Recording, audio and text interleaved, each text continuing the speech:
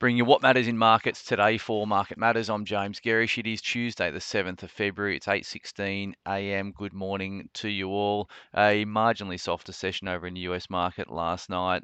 Dow down 35 points, 0.1%. S&P down 0.62%. The Nasdaq down 0.87. A lot happening in the bond markets again overnight. So US 2 years. We're up 19 basis points, so there's a fair amount of movement, particularly at the front end of the US yield curve. US 10 years were also higher, they're up 12 basis points. So 10 years are at 3.65%, and the US 2 years are at 4.48%. Obviously, interest rates are going to be in the focus locally today, with the RBA set to increase interest rates by 25 basis points. Here in Australia, that's what consensus is. So taking the cash rate from 3.1% up to 3.35%, that's well and truly factored into the market. There are some economists calling 50 basis points, and there are some split on saying that they shouldn't move at all. So it is a bit of a live decision, but consensus is firmly at 25 basis points, and that is being factored into the market. In terms of commodities overnight, crude oil was higher, so Brent was up 1.5%, as was WTI. Coal prices were a little bit firmer. Copper prices were down 0.7%, so trading at $4.03 a pound. Gold was up, so trading at 1,867 an ounce, up marginally on the session, and iron ore also edged higher overnight, so that's trading 126.50 a ton for iron ore. In terms of the ETFs that we track over in the US market, they were lower. So the lithium ETF was down 1.79%, the copper ETF was down 2.29%, and the uranium ETF was down 1.94%. So that's a negative flow for those respective sectors. Here in Australia today, US dollar index, which we've been speaking of, and obviously the currencies have been important in equity flows recently. So dollar index was up at 103.64, so it was up 0.7% on the session. That obviously put pressure on the Aussie. The Aussie is back below 69 US cents, trading at 68.81. BHP ADRs were down, but obviously the movement lower in the currency is going to offset some of that move. So US ADRs were down 1.58%, but BHP should do better on the market than that today.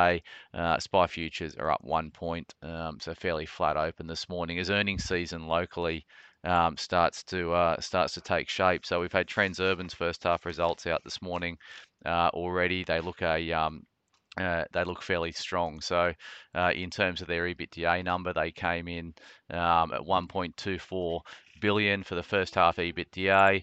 That was above the 1.09 billion expected by the market. Distribution of 26.5 cents is a small beat on consensus of 26 cents. And they also increased distribution guidance for the full year to 57 cents. That's up from 53 cents, which was guided to and was consensus. So a decent upgrade in full year guidance for that distribution there, which is going to be really important for Transurban. You tend to price Transurban off its distribution, and that's obviously going to underpin a move higher in the share price today. They're talking about record traffic across both Sydney and Brisbane markets. The only offset to that is the announcement that Scott Charlton, the CEO, is going to leave after 11 years at the helm. So Transurban, watch that one today. The other stock that we own that's reporting today is Centuria Capital. CNI, keep an eye out for that later. And Macquarie Group's also got a quarterly update today, so keep an eye out for that one. In terms of economic news, it's going to be obviously headlined by the RBA at 2:30 this afternoon. Consensus, as I said, is for a 25 basis point increase, taking the cash rate to 3.35%. There's some trade data out of the US tonight, so keep an eye out for that. And we've also got Fed Chair Jerome Powell talking at an event tonight, so that could be influential from a markets point of view.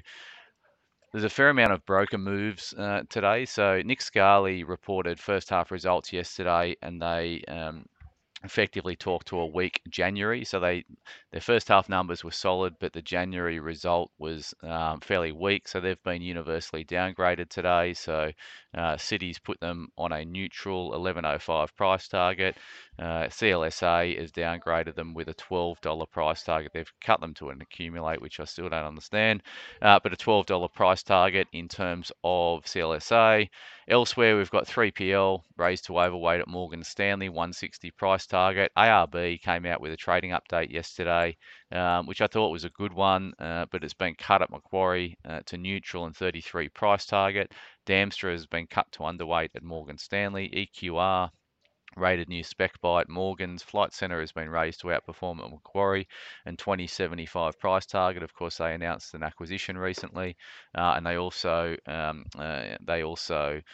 gave a really positive trading update. The flows there are simply pretty strong right across the travel space. Omedia, OML, cut to hold at Jefferies, 155 price target. And Virgin Money over in the UK has been upgraded by Lloyd's, but it's been downgraded by NatWest and Barclays over in the UK. As I said, the RBA interest rate decision will dictate the flow of trade today or at around 2:30. A lot of news coming out around Newcrest mining, so we're going to focus that on the Market Matters report today, which is due out at 9:45. A couple of headlines that looking at Barrick. Obviously, Newmont is lobbed a bid for Newcrest. It was about a 22% premium at the time of the bid amount. We're owners of Newcrest. We think that's pretty light on. However, overnight we've had Barrick come out and confirm they're not going to make a play for Newcrest. So you need a bit of competitive tension, obviously, in a bid like this, and it doesn't seem Barrick, which would be the other natural acquirer of Newcrest, is going to throw their hat in the ring. So that's a negative for Newcrest. I hope you had a hope you have a great trading day. As always, thanks for starting your day with Market Matters.